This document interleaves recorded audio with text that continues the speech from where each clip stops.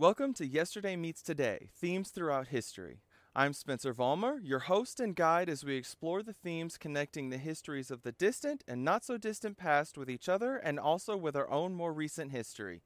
Together, we'll boldly venture out in pursuit of knowledge, always striving to learn new things about the past, the present, and maybe even a little bit about ourselves along the way.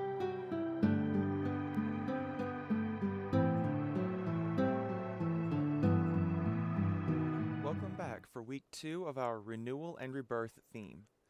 Last week, we explored several parts of the ancient world, including Babylon, Greece, Rome, and a little peek at Egypt.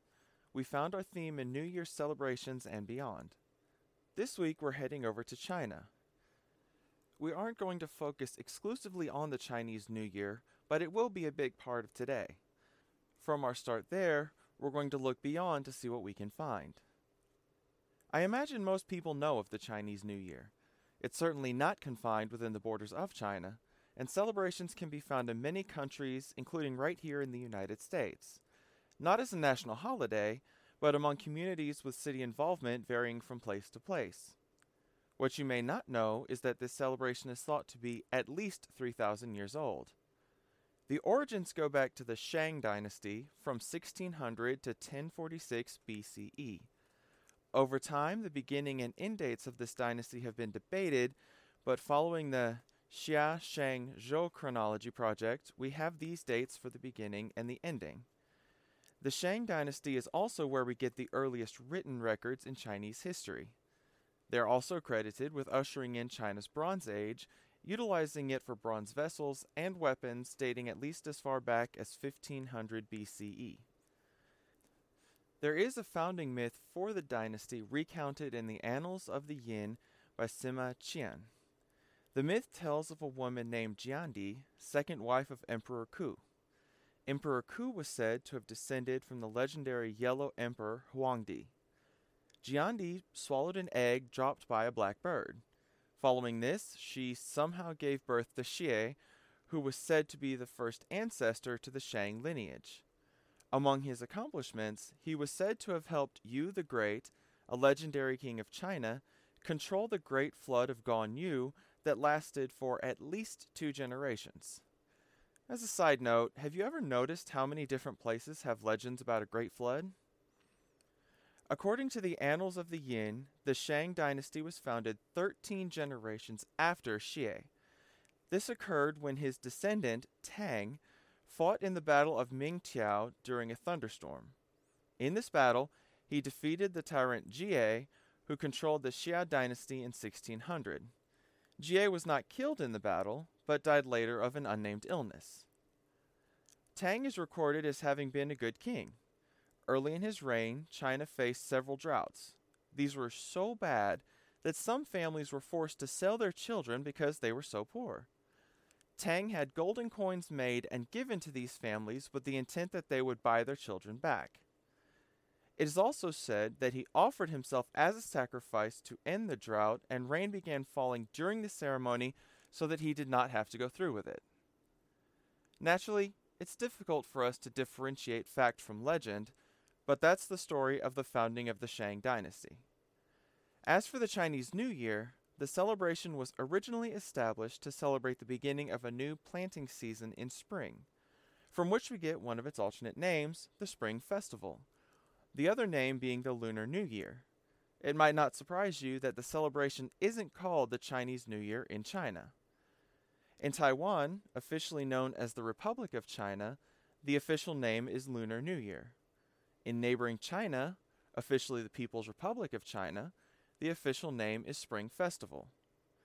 Beyond their borders, Chinese New Year and Lunar New Year are common names in places where it is not an official holiday but still celebrated.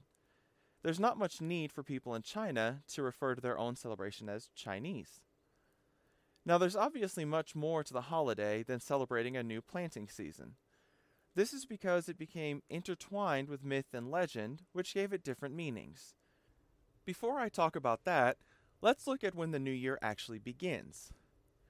The Chinese New Year, determined by the lunisolar Chinese calendar, usually falls on the second new moon following the winter solstice and lasts for 15 days through to the next full moon. The date of this new moon changes yearly and falls anywhere between January 21st and February 20th.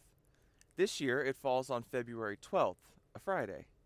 From what I found, there was actually an attempt to move the celebration to a standard date in the Gregorian calendar, but this was quickly shut down as a very unpopular idea. One popular myth surrounding the holiday is that of Nian, which is now the Chinese word for year. This beast lived either under the sea or in the mountains. Every new year, it would emerge to hunt and eat villagers, especially children, during the night. The villagers were at a loss as to how to deal with the Nian. They didn't see any way to fight it, so one year they decided to hide from it. All except one old man. This man said he would not hide. Instead, he would remain in the village to get revenge on the Nian. Of course, the villagers thought he was crazy and went into hiding without him. While they were gone, the old man put up red papers and set off firecrackers in the night. When the villagers returned, they were shocked to find the village intact. Looking to the old man, they assumed he must have been some kind of deity who appeared in the village to save them. They now knew that the Nian was afraid of both the color red and of loud sounds. From this, some traditions grew. Villagers wore red clothes, hung red lanterns, and put up red spring scrolls over all of their windows and doors. To ensure the Nian was too frightened to attack, they would also set off firecrackers. After that, the Nian never returned. It was later captured by an ancient Taoist monk named Hongjun Laotsu, after which it permanently retreated to a nearby, unnamed mountain. So the story goes.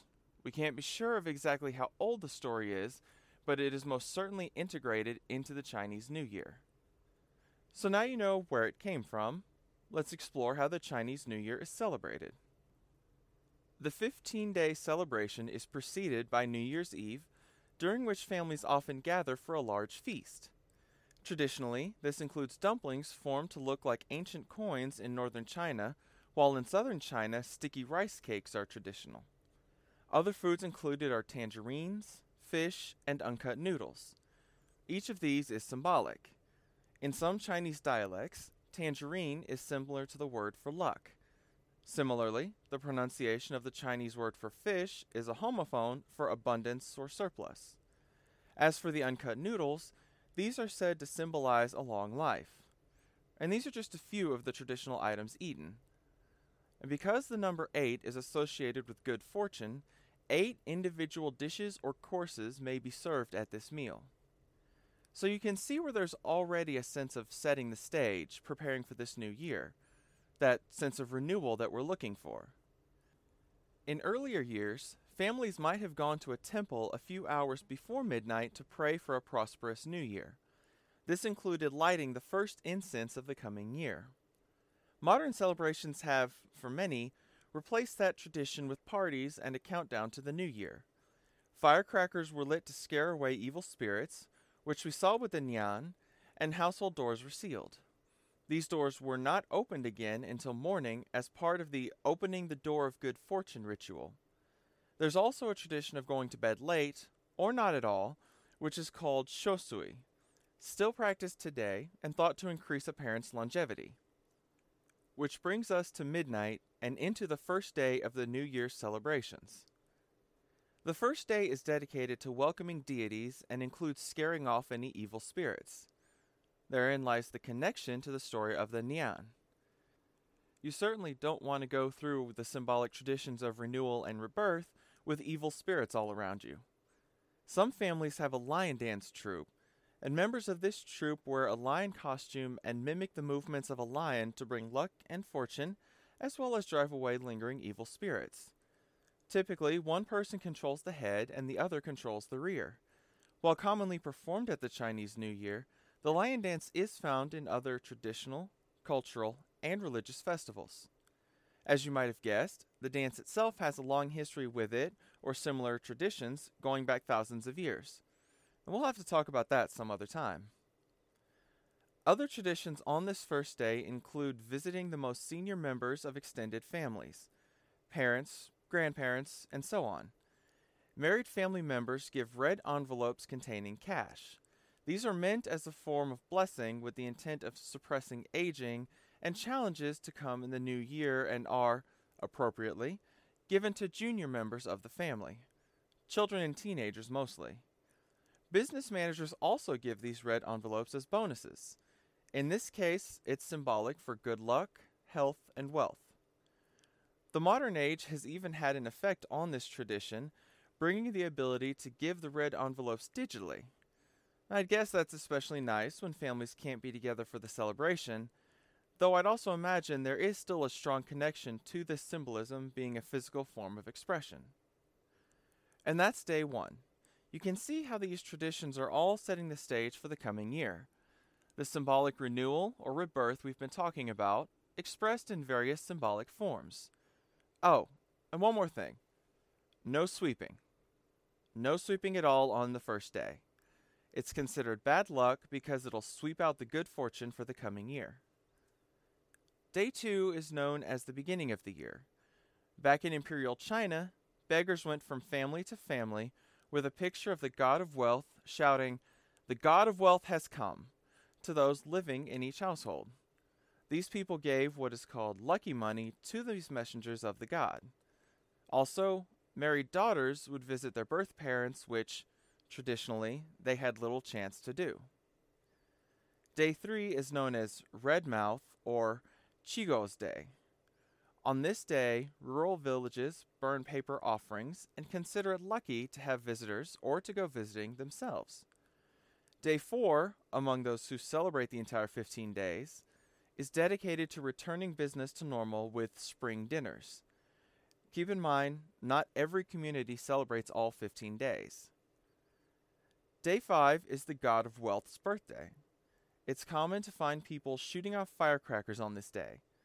The purpose in this case isn't to scare evil spirits away, but rather to get the attention of Guan Yu, a military general who served under the warlord Liu Bei during the later Eastern Han Dynasty, who was later deified in the Sui Dynasty sometime between 581 and 618 CE. By getting his attention, people hope to gain his favor and good fortune in the following year. Day 6 is Horse's Day. Leading to this day, people have been storing their garbage and now throw it away in order to drive away the ghost of poverty. Symbolically, throwing out the hardships of the previous year and ensuring good fortune for the coming year. Day 7 is Renri. Renri is traditionally believed as the day humans were created, so this is like the birthday of humanity as a whole. Some Chinese Buddhists see this as one of the days to avoid meat. Some communities in Southeast Asia eat raw fish salad as another symbolic means of ensuring wealth and prosperity. Day 8 brings a family dinner, this time celebrating the birth of the Jade Emperor, also known as the ruler of heaven. By now, most people have returned to work, so at least some employers will host a lunch or dinner for the employees as a way to thank them for their hard work. Day 9 is the birthday of the Jade Emperor. In China, it is a time to offer him prayers. In some communities, it is even more important than the New Year itself. Day 10 continues the Jade Emperor's birthday celebration. Days 11 and 12 are dedicated to feasting with family and friends. Day 13 is something of a recovery day following all the food consumed during the feasts. Vegetarian foods are eaten to help the digestive system, recover. Day 14 is a day of preparation for the festival that closes out the New Year celebrations. And day 15 is the day of the Lantern Festival. This is the day of the first full moon of the year, which also marks the end of these celebrations. The festival is at least as old as the Western Han Dynasty, which spanned 206 BCE to 25 CE. We have several legends about how the Lantern Festival began.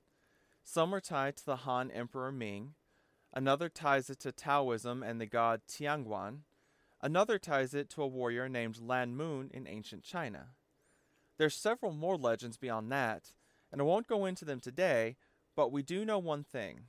Whichever one is true, it was around during the Western Han Dynasty and most likely predates it. For the Lantern Festival, everyone gathers in the streets whether they celebrated the entirety of the preceding Chinese New Year festivities or not. Early on, people gathered in their yards to give offerings to the gods. The nearby lantern was representative of a god's seat. When used outside the festival, a Kongming lantern was used to signify safety following some kind of attack. In the festival, they represent success, hope, and happiness. Another lantern known as the sky lantern would be given to couples without children in order to invite pregnancy. Mothers received 2 lanterns to symbolize safety for both the mother and her child. Some regions even have a sort of gender reveal tradition in which a lantern is burned and the shape of the ashes determines the gender. I do wonder how accurate that is. Kinda sounds more fun and less dangerous than the ever-growing methods of gender reveals here. Traditional lanterns are red and oval-shaped, but these are certainly not all you find. Some festivals have games in which riddles are written on the lanterns. Some stories even claim you can find love through these games. Today's celebrations can be grand, with countless lanterns both large and small and in many shapes. One impressive display that I read about is a dragon pole in Chengdu, located in southwest China's Sichuan province. This lantern is 38 meters high, which is about 124 feet. Among these celebrations, we also find a sense of family togetherness. During the festival, people eat a rice ball called wanxiao in northern China or tangyuan in southern China. It's a glutinous rice ball filled with syrup, red bean paste, or other options, and they are typically boiled and served in hot water, but may also be fried or steamed. Because the name tangyuan is similar to the word for reunion, these rice balls are symbolic of family togetherness and reunions. And that's the Chinese New Year. A good bit of it anyway. There is symbolism absolutely everywhere you look. Wealth, fortune, togetherness, and more are woven into every single tradition. And all of them are in preparation for the new year. That symbolic rebirth and renewal of life as one year comes to a close and another begins. And just as I mentioned, not everybody celebrates the full extent of these festivities, and what's celebrated may vary from region to region. So now that we've covered that, let's take a look beyond the Chinese New Year to see where our theme appears. One place where we find it is in Taoism, which refers to both a religious aspect and a philosophical one. Taoism, also romanized as Taoism, is dated back to the 4th century BCE or so. The Chinese philosopher Lao Tzu, whom you may have heard of, is considered one of the founders of Taoism. We aren't actually entirely sure that he really existed, but if he did, he is believed to have lived sometime between the 6th and 4th centuries BCE. He worked to instruct people in Tao, meaning the way, in order to help them live better lives. One of the fundamental texts for both religious and philosophical Taoism, the Tao Te Ching, has been attributed to Lao Tzu. Though, with his existence in question, so too is the origin of this text. The other important text is the Zhuangzi, dated back to the 3rd century BCE, and is attributed to the Chinese philosopher Zhuangzhou, who lived in the 4th and 3rd centuries BCE. I don't want to get too far into a discussion of Taoism, so I'm going to focus on what is relevant for this theme and leave the rest for another time. You've almost certainly seen the Taijitu, also called the yin-yang symbol. It has great importance when looking at Taoism. It ties into the Taoist cosmology, which exists in a cyclic nature. That is, the universe is constantly recreating itself. This is part of the idea that all things are part of qi, which is a vital energy necessary to form all life.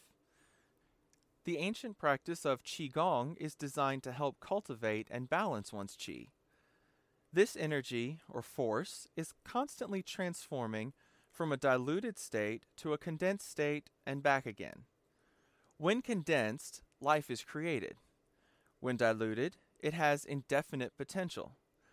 The two stages of qi go back to yin and yang, the balance of two complementary extremes always playing against each other, yet each is incapable of existing without the other. So there's this constant transformation. The universe constantly recreates itself, which we could see as renewal. I wouldn't necessarily call it rebirth, though I would say that of the transitions of qi. The life formed by qi isn't reborn, but the qi itself is. Reborn into new life, and when that life dies, reborn into its diluted form. It's all constant and, in a way, without beginning or ending. Only transitions and transformations, renewals and rebirths.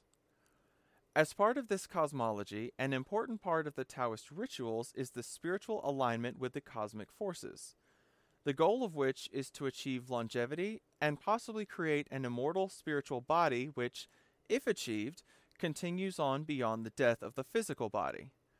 The practices used to accomplish this are collectively called neidan, or internal alchemy, and are divided into what's called the three treasures. Qi, which we've mentioned. It must be balanced and allowed to flow freely in order to maintain one's health. Jing, which is the Chinese word for essence, and refers to energies within the physical body. It was thought that death occurred when Jing was drained, so preserving it could lead to a long life and even that state of immortality. And Shen, which refers to God and the soul, namely the body's original soul. The goal here is to become conscious of that original soul through meditation. So the overall goal is to bring these three things into balance for a long life and possibly an immortal one, to achieve rebirth into a new form beyond the physical. Now, one thing I'm not sure of in this regard is how qi is affected by immortality. I'm not sure if it remains in the new immortal form or transitions back into the diluted state upon the physical death. Either way, there is a goal of rebirth in these practices. And that's just a peek into Taoism, finding a bit of what we need for our theme. And Taoism is still around today, thousands of years after it began, and is one of the 5 official religious doctrines in China as well as Taiwan. Where it hasn't spread as a whole, you can often find elements of it around the world. You can rest assured I'll be talking more about it in the future. One more point here. In southern China and Taiwan, some Taoist temples have distinctive figures on their roofs, namely dragons and phoenixes. Made from multicolored tiles, these figures are associated with yin and yang, phoenix and dragon respectively. Though this particular phoenix is a different breed from the one we talked about last week. This bird is called fenghuang. There is an association with the sun and with fire, but this bird does not burst into flames and undergo a rebirth from the ashes. It's a composite of male and female, though often female to appear opposite the male dragon as a symbol of marital harmony. So this phoenix is in fact not part of our theme in the way the Greek, Roman, Egyptian bird is. It is immortal without the need for rebirth. It appears in Chinese culture as far back as 3000 BCE, just before the death of the Yellow Emperor. It only appears in times of peace and at the beginning of a new era. So you could find our theme in this point. A new era would be a time of renewal or rebirth for the people living in it, and the appearance of fenghuang heralds this new age. Fenghuang symbols good things like virtue and justice. In royal courts, it became associated with the empress, while the dragon was associated with the emperor. It became connected to music and Confucian virtues. Decorating a house with its image conveyed the honesty and loyalty of those living there. But not rebirth by fire. On that note, some call it the Chinese phoenix.